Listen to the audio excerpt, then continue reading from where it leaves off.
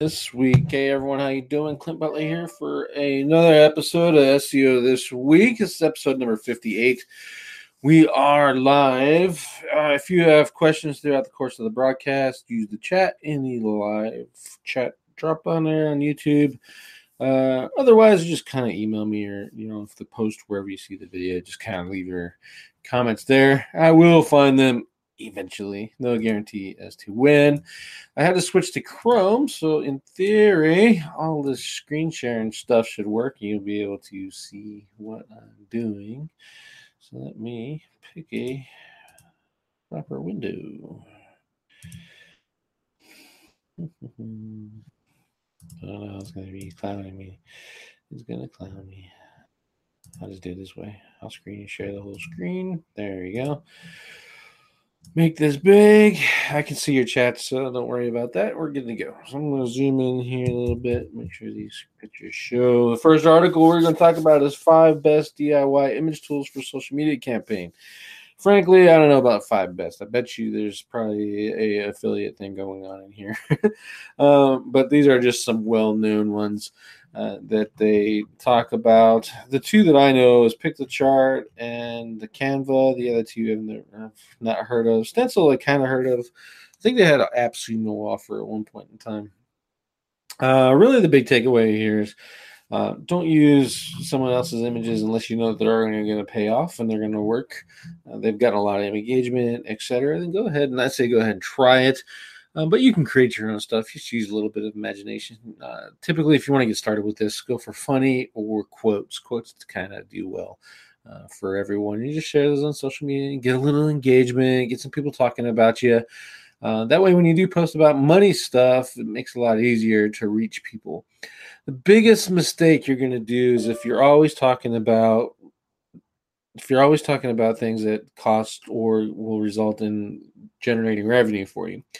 We all like to promote our links, promote our blog content. Frankly, in social media, people just don't want to see that crap all the time. And to them, that's what it is. You may be writing the best stuff, but they're going to see it as crap, and you're just promoting over and over again.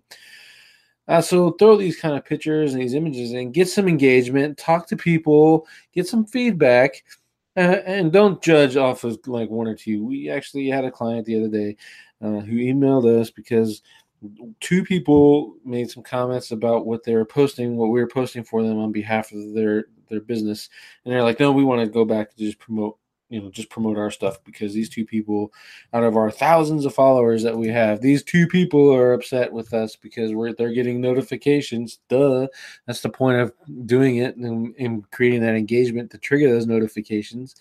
And then another one wanted a specific product, so they wanted to take over their social media management. Doesn't make any sense to me whatsoever. You're going to see the downfall of this one as we get on further into the episode. Next is Advice Local. It's Google's Got the Goods, Points to Ponder Moving in 2018. This is a pretty good roll-up blog post of some of the better content that Advice Local created last year. I think you'll like it for the most part. These guys, I wasn't a fan of their citation services when they first started out. Now that they're Advice Local, I haven't tried them recently, but they are putting out some great content stuff that I think you'll enjoy.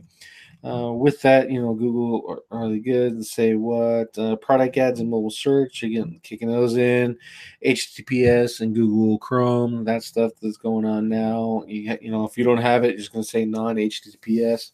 Honestly, I thought a lot of people were going to pay attention to that. And I don't. I don't look at it. It doesn't stand out to me. It's just the circle with the exclamation point. Big deal as far as I'm concerned. And then a bunch of other, latest news and tricks and tips and stuff. So it's a good roll-up post if you have some time to get through it.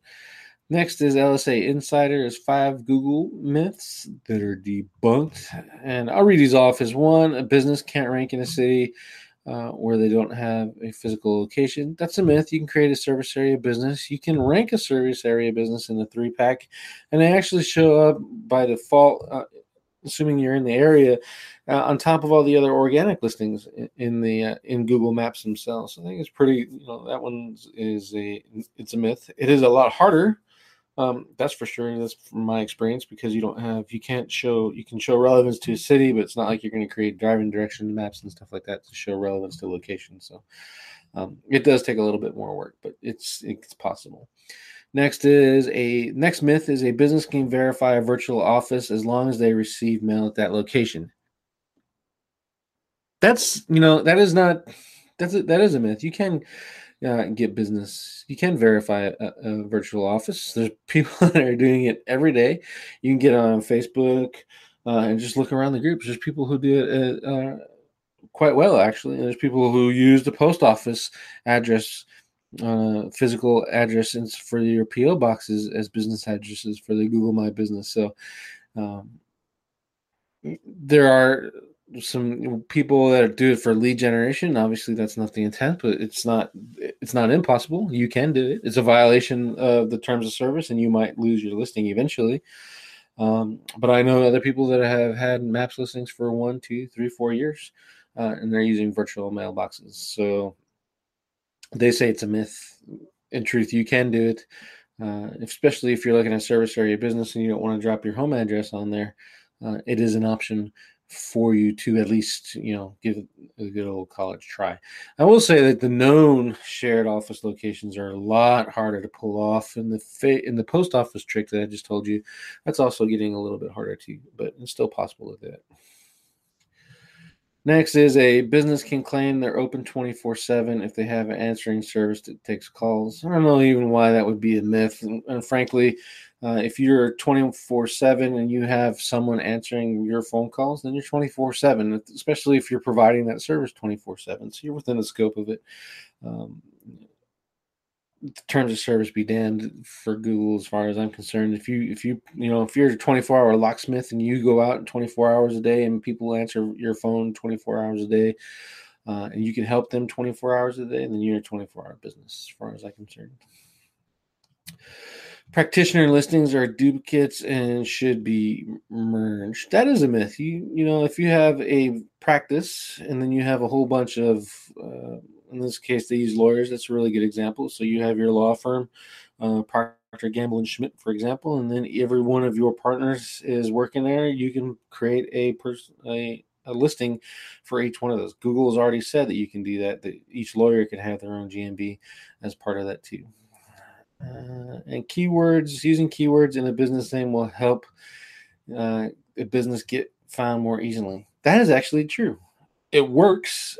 However, eventually it will get caught, and they'll either do one of two things: they'll delete it and remove it for you, or they'll what do they call it?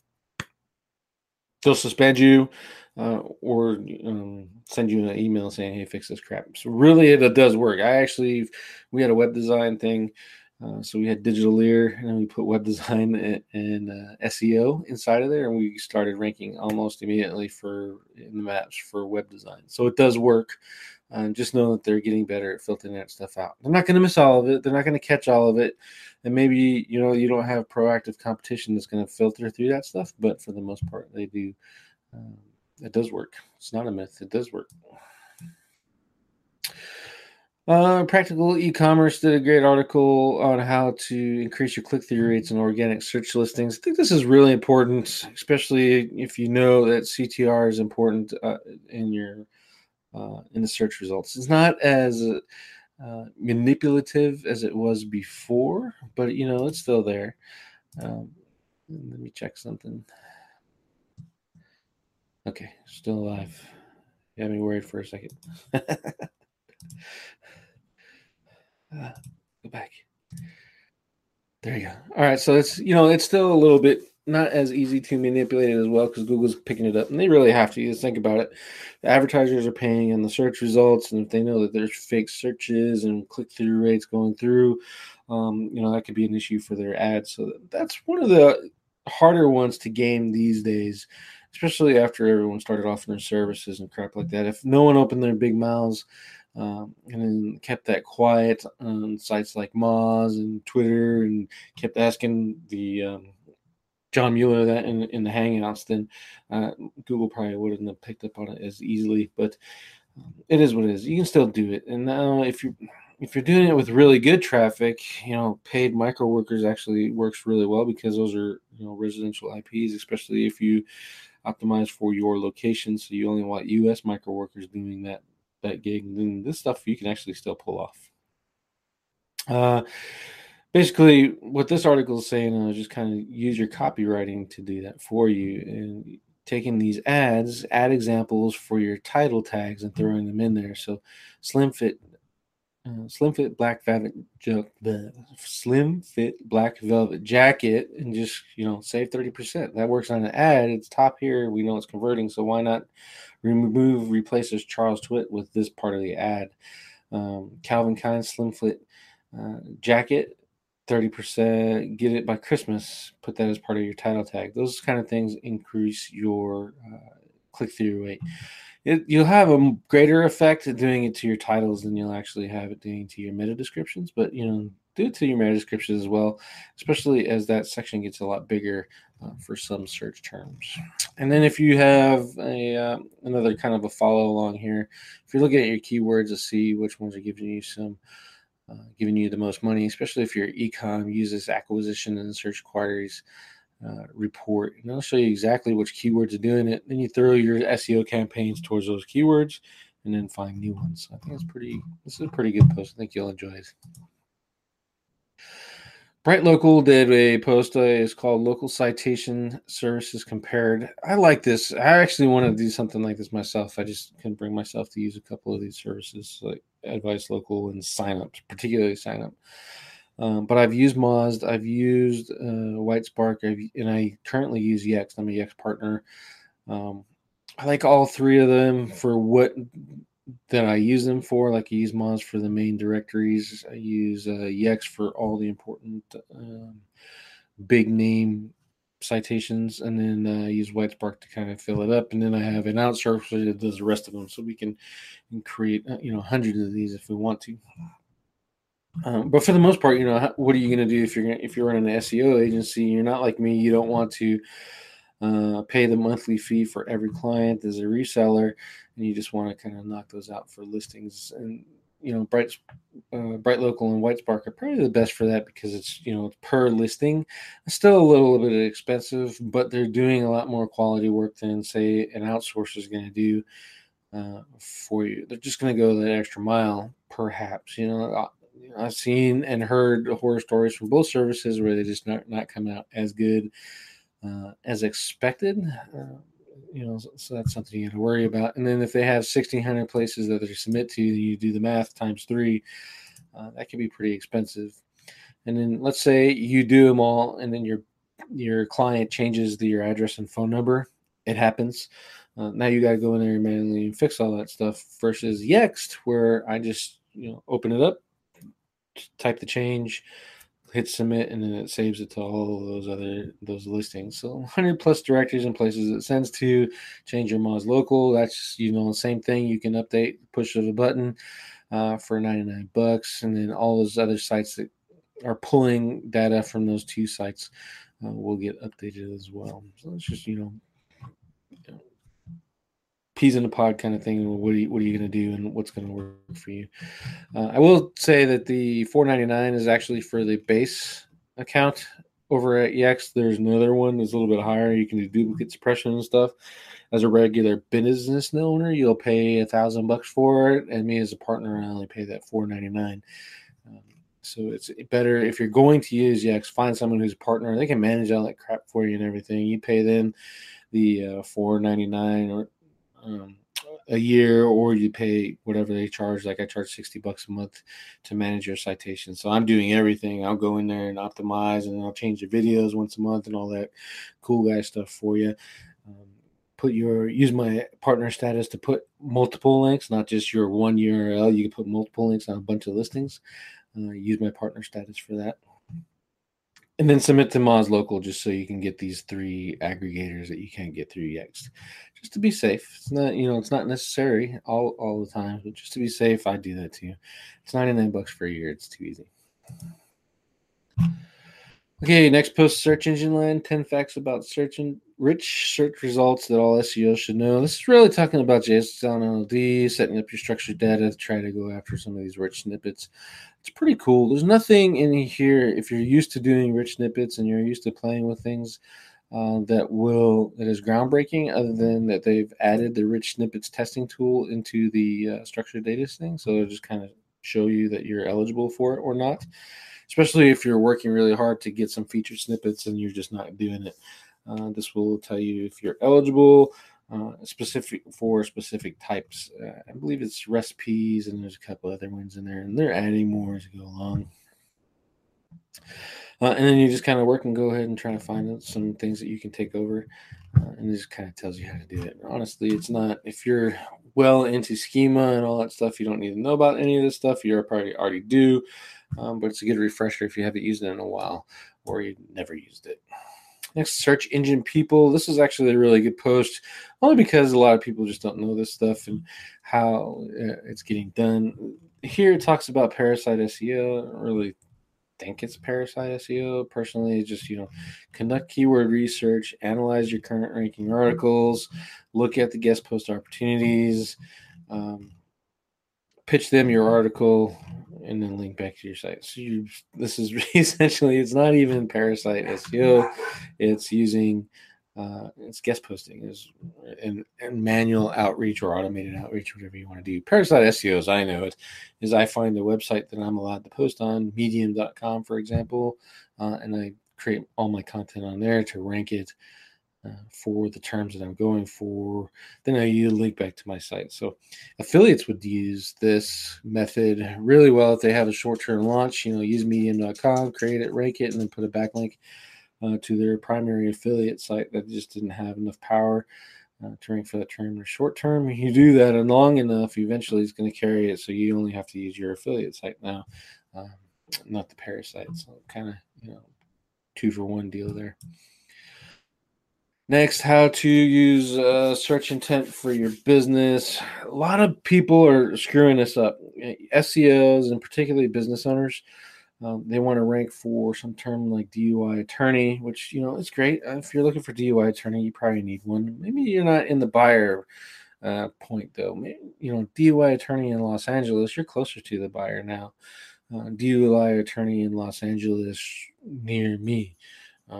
You're even closer. So as your term gets longer, your search intent changes through that bar process. And this is something that this is a pretty good article. I think if as an SEO, we're going to start doing some more of these for both my agency blog and the other agency I run, kind of to clear these up and kind of put that in part of a reading cycle for our new clients and maybe even our list.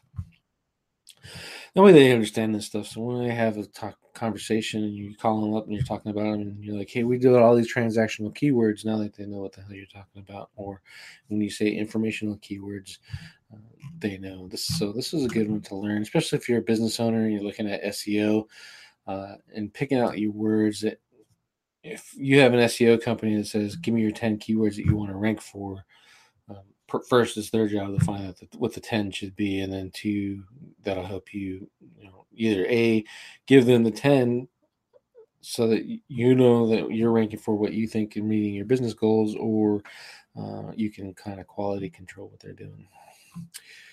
This one is a roadmap for solid B2B Facebook advertising strategy. This is actually pretty good and important for us because digitally, we're going to go ahead and refine and get into Facebook messaging. If you've seen us on our other show, White Hat versus Black Hat, we talk to Steven a lot, and he's doing crazy stuff with Facebook. And it's kind of want to step up our game with that. We can hold our own in Facebook, but B2B stuff and generating some B2B leads would be pretty awesome, especially for the agencies. And then kind of use this as another offering for our clients or add it into what we're doing for SEO. So let's say you charge $3,000 a month for SEO, we can drop $250 into Facebook ads. We drop $250 into Bing or AdWords, and generate leads through PPC and SEO, and verify that our terms are right and our keyword research is right. We're still well within a profit margin of where we want to be for every client. So, that's why this is kind of good to beyond this. And let's face it, a lot of SEOs kind of get tired of doing SEO. So you learn something new, get yourself a better skill set, and then if you want to move completely off SEO and go straight into PPC and only manage that, you can scale that pretty easily, especially if you're good with it. So check this out. That's a really good post. I like it.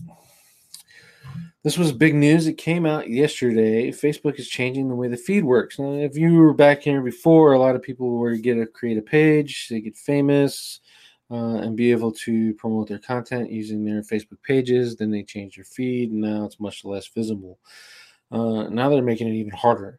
So basically, what they're doing is they're optimizing their the news feed and their algorithms so that pages by default actually won't show in there unless you engage with them. And it's not just engaging every once in a while that you're going to see their posts. It's you have to engage. You have to get an audience to engage with every one of your posts because they look at the average of that and say this page is engaging or not. From an SEO perspective, it doesn't matter.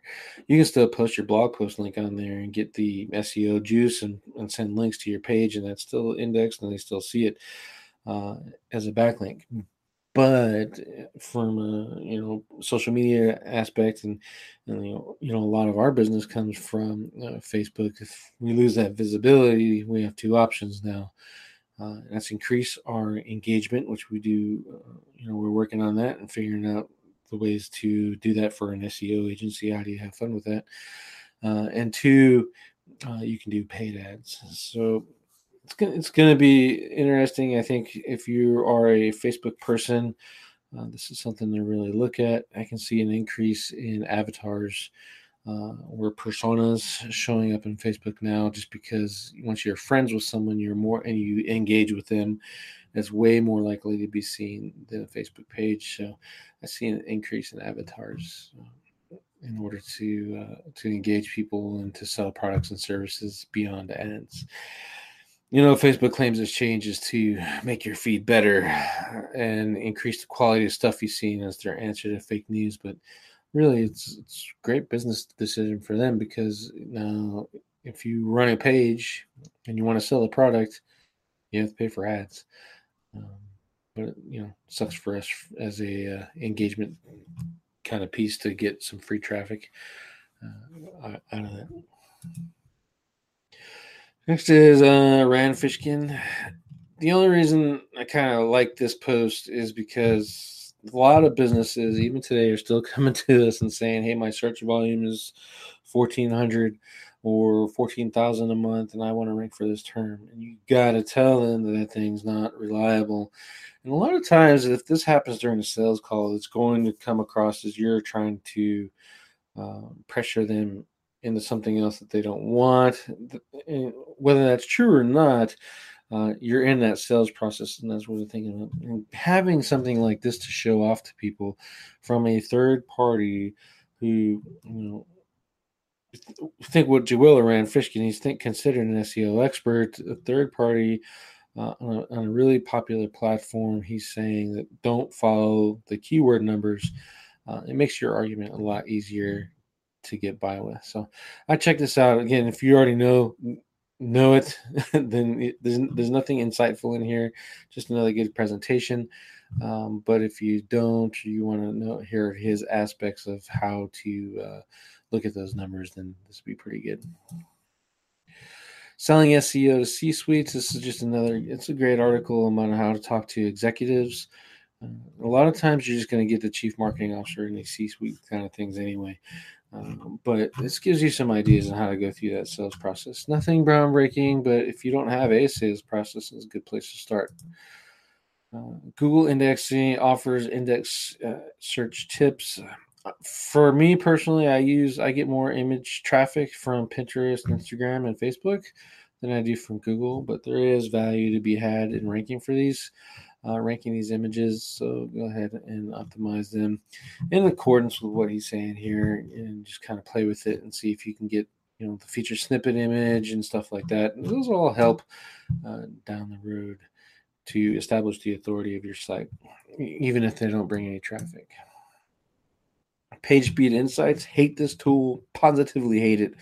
But it's neat. I got to tell you about it. So, any website or any person that creates a PHP tool that tells you that you need to fix elements from their own services, i.e., Google Fonts or YouTube, every time you run a stupid tool, it tells you that your site sucks because you have those features on there. But Google gives you those features and they want you to use them, and then they penalize you in this tool. It doesn't. It's dumb to me personally. So adding to more little kind of features and a fancy graph doesn't make this tool any better. In my opinion, use webpagetest.org or webspeedtest.org. You have to look that up. I don't have it off my head. Matter of fact, I can just find it right now real quick. Webpagetest.org. Use this tool. It's a lot more complicated. You're looking at the first byte time and the start showing time. It's really all that matters for page speed optimization, for search engine optimization. And then leave it at that. Don't get your clients hooked up on this thing because they're going to be chasing these numbers. I've seen people with 100 and 100, and it takes 4 to 5 seconds for the website to load. That's not good. That's not good at all. And why Google would create a tool that busted, I have no clue, but it is what it is. Google to publishers, optimize your content for Search Assistant. I haven't really looked at this. Search Assistant, though, I think is kind of cool. Just, it's something to do. You can use AMP if you want to and stuff like that. It's just one more way to drive traffic. I won't put thought into it at some point where it may become important. They're sending messages in Google Search Console, but for the most part, I haven't seen any on my sites, like not yet. But if you get it, maybe they think that you are getting traffic from Search Assistant and that you'll value from it. So I would just try it out. If it doesn't take you too much time, then what's it gonna hurt?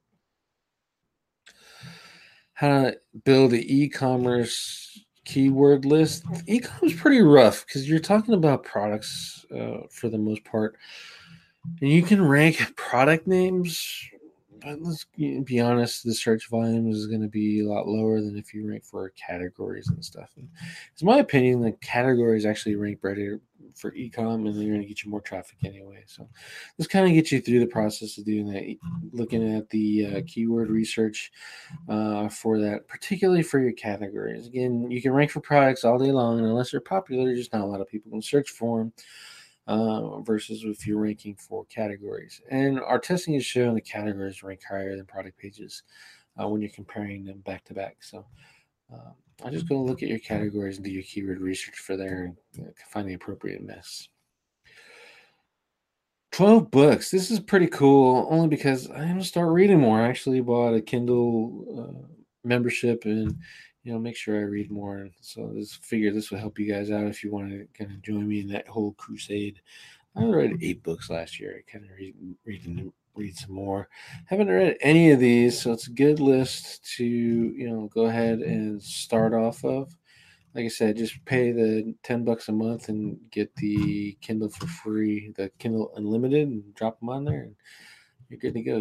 There's really no excuses after that.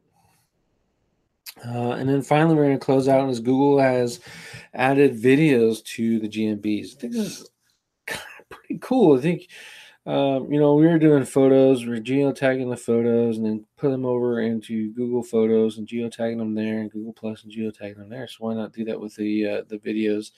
You can geotag your video files. We're going to try that out and see where these videos are loaded to. If they're going to Google Drive, there's another option. Versus if they're tied to a YouTube channel, that's not clear yet because when you create a new GMB listing now, you don't get an automatic Google Plus listing page. So with that, you're not getting that YouTube channel.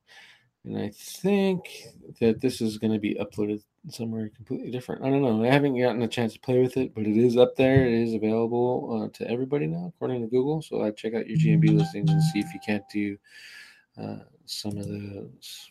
I'm going to go ahead and stop the screen share. There we go. I'm back. All right. So got a couple watchers, a couple viewers. So if you guys are interested in knowing more about the studies, the stories for this week, just go ahead and message me. Otherwise, I look forward to hearing your comments. questions, bitches, bites, complaints. And if you're listening on the podcast, or you're watching a recording, come to these live. I'm going to hold them every Friday. I think I'm going to hold them every Friday at this time. It's the end of the week. You can get some beer. You can just we can just talk about SEO before you go join the weekend and spend time with their families. With that, I'm going to end the show. This has been episode 58 of SEO This Week. I'm Clint Butler, and see you next week.